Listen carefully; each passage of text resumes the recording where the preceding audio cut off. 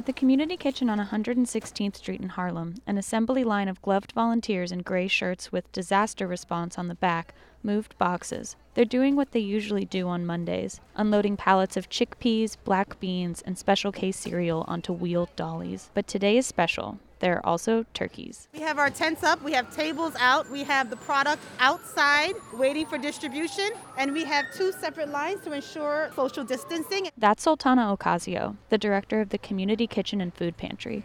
Both the lines she's talking about stretch for hundreds of feet in either direction. Demand is always higher during Thanksgiving. So many families in need want to feel secure that they have the groceries that they need to celebrate with their families, especially when they have children. They want to ensure that their children don't feel that they're food insecure or that they're in poverty or in need. But Ocasio says the pandemic has brought many new clients to the kitchen. Open 4 days a week, it usually operates on a first-come, first-served basis. Ideally, it functions like a grocery store. People get to choose what they want.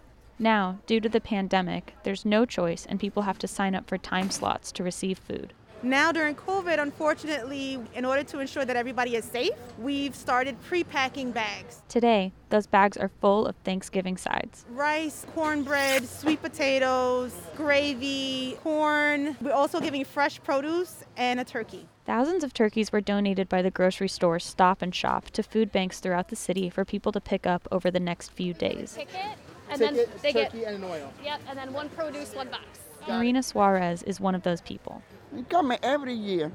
Like many of the people here, English is not her first language. She's originally from Cuba and she's 65 years old.